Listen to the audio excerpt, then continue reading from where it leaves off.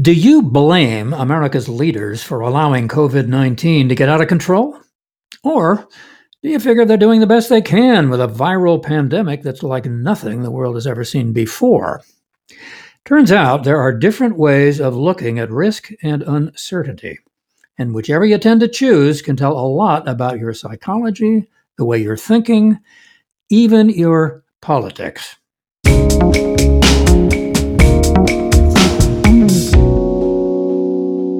Hello again, I'm Warren Alney, and this is How the World Works, a podcast from the UCLA Anderson School of Management.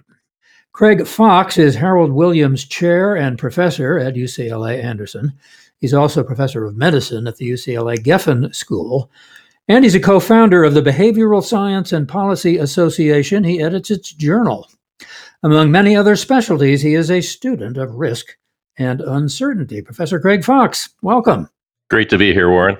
Let me ask you to look at another example of uncertainty and how it takes different forms. And I really like this one because it's so dramatic. We have President Obama and the raid on Osama bin Laden. Obama has called it the longest 40 minutes of his life. Two kinds of uncertainty there. Describe them. Yeah, so this was April 29th, 2011, and he referred to it as the hardest decision of his presidency. There was an interview that he did with 60 Minutes in which he pointed to two distinct forms of uncertainty, and that's what caught my attention. He says, at the end of the day, this was still a 55-45 situation. We couldn't say definitively that bin Laden was there. So you're not sure, based on your intelligence, whether or not bin Laden is there. He either is or he isn't. And then second, he says, well, something could go wrong with the operation. These are tough, difficult operations. And he appealed to Jimmy Carter in 1980 trying to rescue the hostages in Iran, and that failed, had to be aborted due to a sandstorm and hydraulic problems with one of the helicopters. And, you could run this operation multiple times, and different times it's going to turn out different ways for kind of random reasons. And so really what Obama is pointing to is two different kinds of uncertainty: the inherently knowable, where the uncertainty is attributed to missing knowledge or information or expertise, and the inherently random. Like I say, that you run these operations on different times, different occasions. It turns out a little bit differently for entirely unpredictable reasons. It may be the weather, it may be the equipment, it may be the performance of the team that comes in that varies on different occasions, and that's like a roll of the dice. So how does this apply then to the example that I used at the outset, that you either blame America's leaders because COVID-19 got out of control, or you figure, well, there's nothing they can do about it? Well, what we find in our research is that people intuitively distinguish between these two different dimensions of uncertainty. There's the knowable dimension, or epistemic uncertainty, which is attributed to missing knowledge, information, skill, expertise. This is like trivia, right? So the popular show, Who Wants to Be a Millionaire? The uncertainty is entirely in your mind about whether or not I have the right answer. And that's distinguished from random uncertainty, or what we call aleatory uncertainty, is attributed to chance processes, gambling, like the popular show Deal or No Deal, where the money is in which suitcase is entirely random. So like I say, most uncertainty is a mix of the two, and we differ in our perceptions of how much uncertainty is attributed to each. So going to the COVID crisis, we can differ in how much we see the spread of the virus as being knowable versus random. And indeed, sometimes you might read an article that talks about contact tracing and how the spread of the disease is knowable. Who gives it to whom? You might have, a choir that's practicing, and you see super spreader events there. And it gives you the impression as if the health officials should know more about the spread and therefore be held more responsible for the results.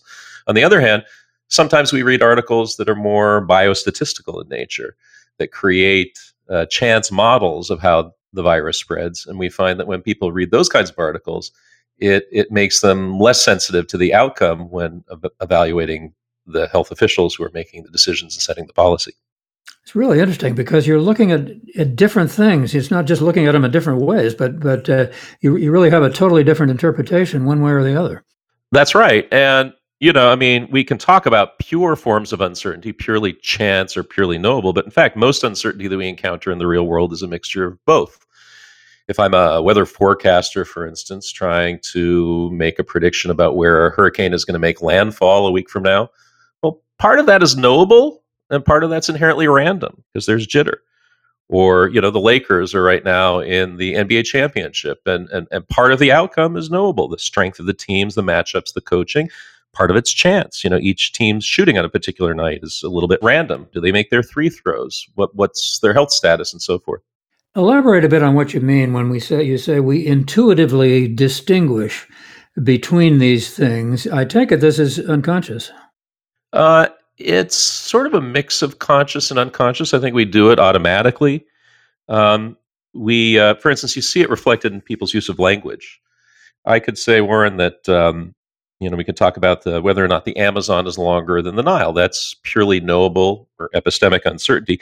And we tend to naturally use words like I'm 90% sure, or I'm fairly confident, right? Or I'm reasonably certain that the Amazon is longer than the Nile. It would sound very strange to say something like, I think there's a good chance that the Amazon is longer than the Nile, or a high probability that it's longer than the Nile, because it either is or it isn't. Now, on the other side, it sounds more natural to say, I'd say there's a 90% chance that I'll draw a red ball from an urn containing 1 red ball and 9 black balls. It would sound a little strange to say, I'm 90% sure I'm going to get that red ball. It would sound like I'm being superstitious or something. So this really has interesting implications in the real world. For example, if you're doing financial investing. Yeah, absolutely. We've done work with investments and people's intuitions. And people differ, it turns out, on the extent to which they see the stock market as inherently knowable, the movement of stocks, or random. Interestingly, when we approached amateur investors with real investments, they tend to see both features in the market. These are not mutually exclusive. There's a lot of randomness in the market, and there's a lot of knowability signal there. When we approached financial advisors, who one presumes are experts at the Retirement Advisor University program at Anderson, we found that they actually see the market as random, very random, but not that knowable. In any case, there are individual differences in how people see this, and we find that how you see the market, the nature of the uncertainty of the market, influences how you invest and how you manage that uncertainty. So the more you see the market as knowable, the more you're interested in getting a financial advisor and getting more advice to manage that uncertainty, and the more you might pick individual stocks. Whereas the more you see it as random, it's more like a casino, the more you tend to diversify your assets to manage your uncertainty, the more sensitive you are to volatility in terms of making decisions and so forth.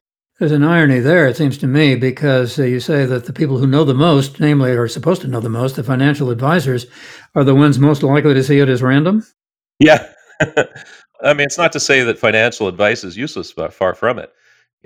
You can get lots of advice on how to manage your assets, how to manage your income flow at retirement, how to successfully diversify in a smart way, and so forth. So plenty of room to get good advice there. We not only are aware of these different forms of uncertainty, but we try and manage other people's impressions about them. We ran a study recently where we looked at quarterly earnings announcements from a number of companies, and we just looked at the language that they use as a function of whether the company exceeded the consensus analyst forecasts or whether they fell short.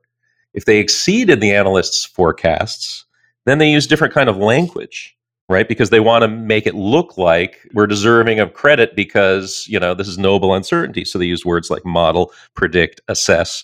And if they fall short, we see more aleatory random words, random, chance, black swan, things like this, as if they're trying to deflect the blame and it's all about luck.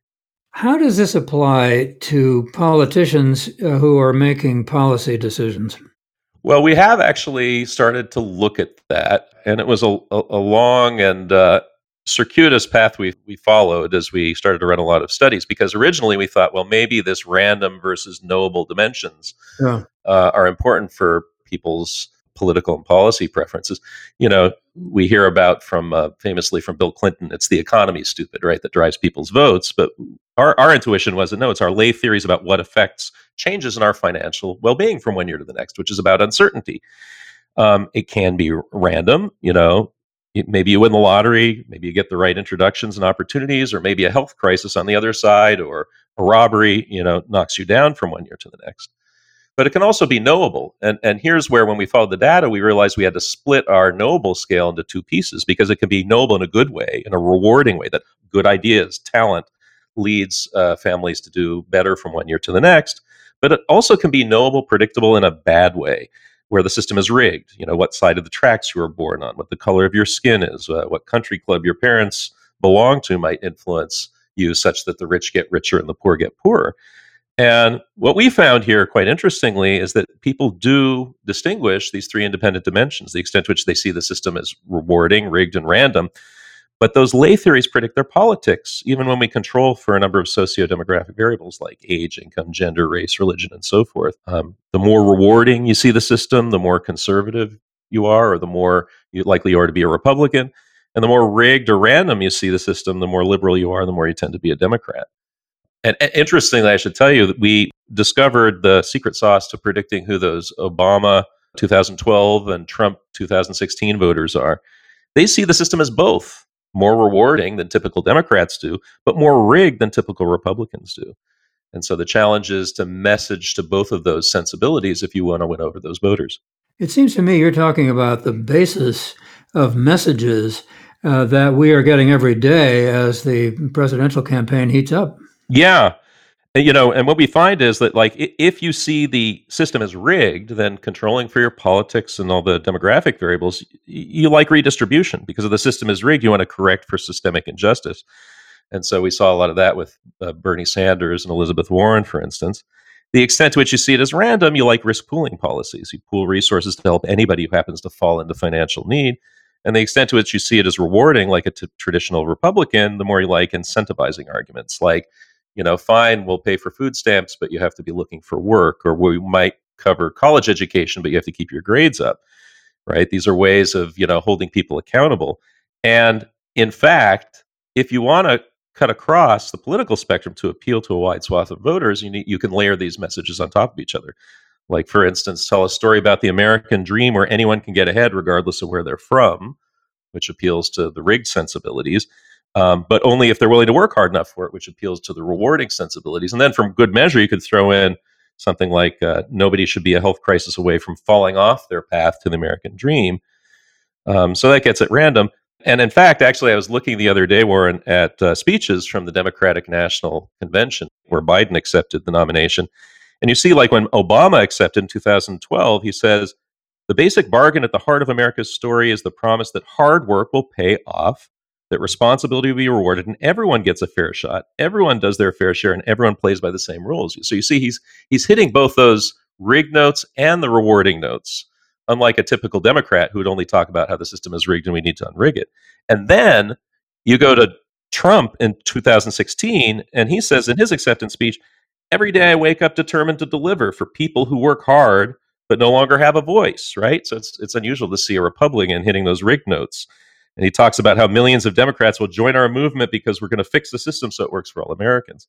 In Biden's speech, you see him hitting both notes where he talks about both the value of hard work, like his father building up a middle-class life for his family, and also the need to correct for economic injustice. And then, of course, everybody wants to have it both ways. We have both Trump and Elizabeth Warren using the term rigged all the time. Right.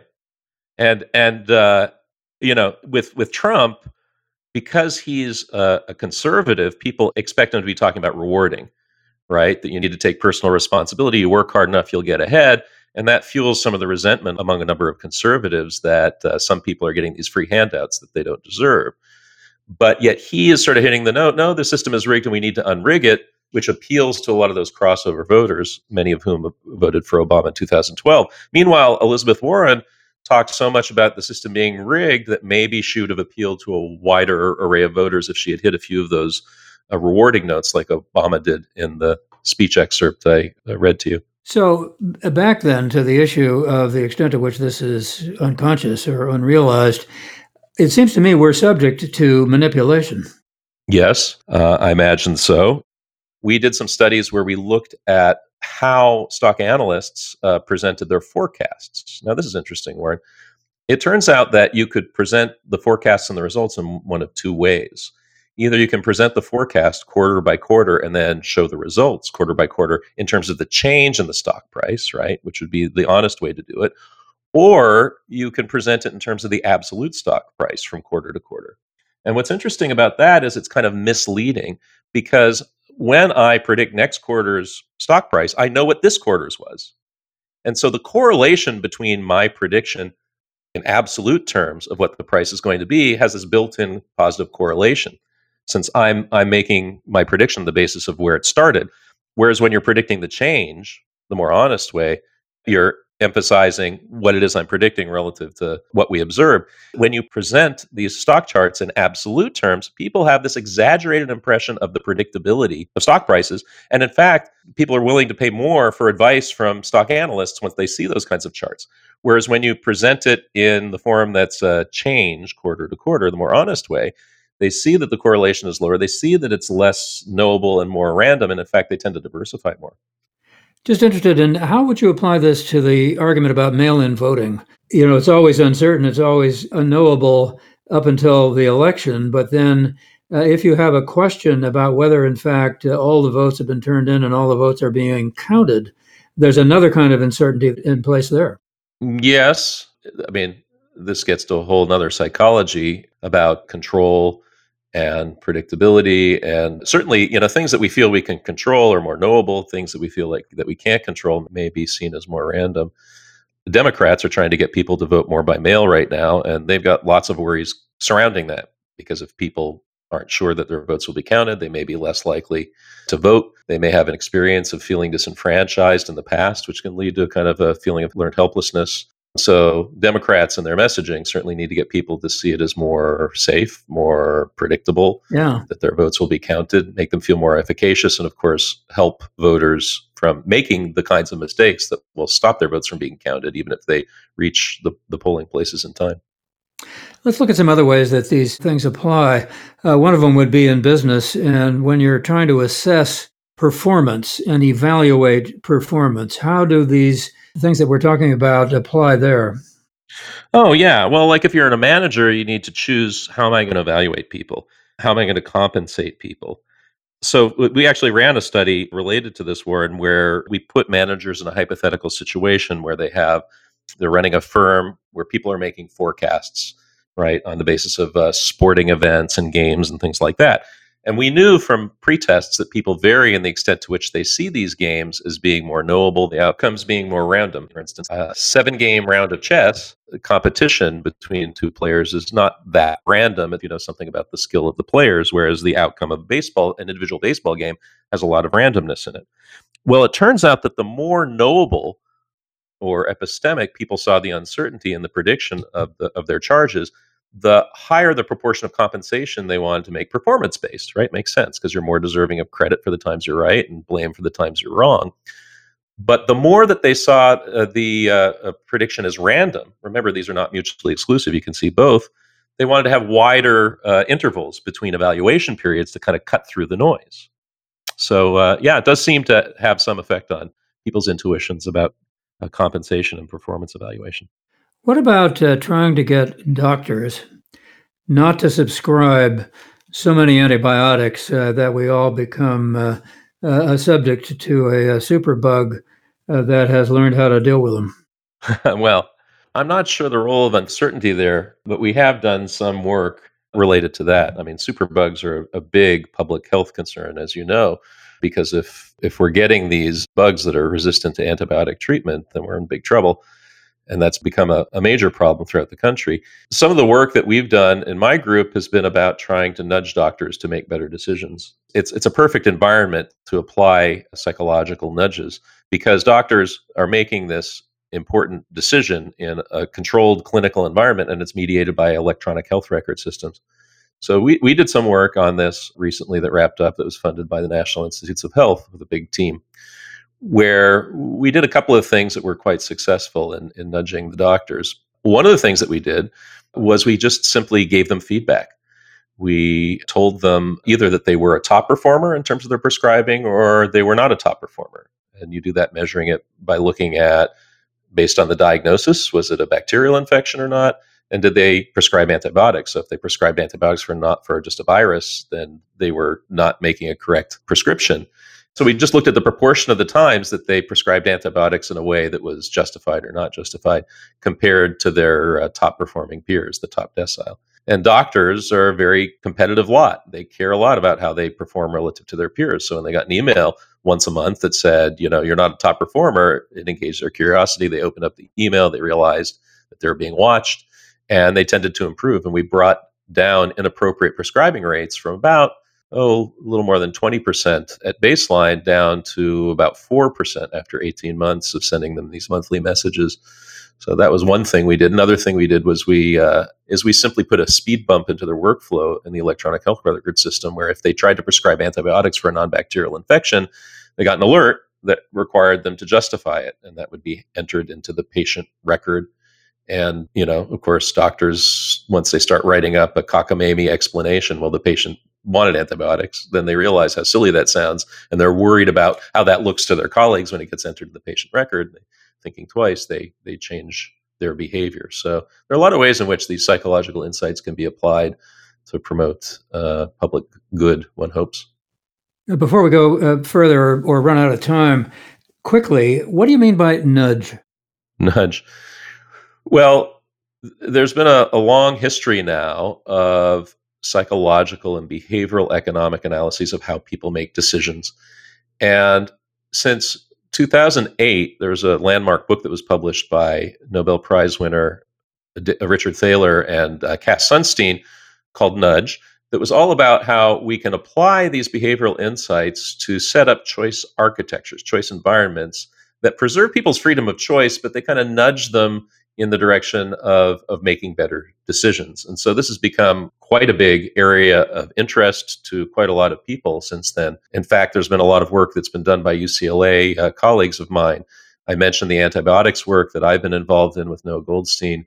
Also, Shlomo Benartzi did some work with Richard Thaler promoting savings for retirement. We know that if you automatically enroll people into 401k plans, they're more likely to participate than if you require them to opt in. Also, Benartzi and Thaler came up with a program called Save More Tomorrow, where if you get them to pre-commit to raising their contributions in ways that are synced with future raises, you can actually increase their contributions still further. And that leverages some behavioral principles and has been shown to increase markedly the retirement savings among Americans nationally. Also, Noah Goldstein has used behavioral insights to try and get people to conserve electricity more. There's a concern right now in California with rolling blackouts during this heat wave that we're experiencing at the moment. So we've actually, at the Anderson School in particular, my colleagues in the behavioral decision-making area have been leaders in the application of behavioral insights to nudge people to make better decisions. Well, that's just fascinating. And I gather we're being nudged all the time. Yes, we are. Consciously or unconsciously, it's there. It's, part of the problem with this research becoming very successful is it's been adopted, sometimes for good, a lot of that in public policy now, and sometimes for the profit of companies. I teach a course in choice architecture that I just started this year, where one of the things I show to my students is just a simple, everyday bland nudge that was applied to me by Ticketmaster when I tried to get tickets for a concert because they're trying to get me to pay extra for some insurance to protect against what happens if I have to cancel. They used a lot of recognizable strategies to try and nudge me to do that. And thank God I recognized them. Otherwise, I might well have fallen prey to them to pay for insurance I didn't need. Well, this has been a fascinating conversation and very much up to our title, How the World Works. Craig Fox, professor at UCLA Anderson, also at the Geffen School, co-founder of the Behavioral Science and Policy Association. It's great to have you with us. Thanks so much. Well, I enjoyed it, Warren. It's a pleasure to speak to you after years of enjoying you on the radio. Well, thank you.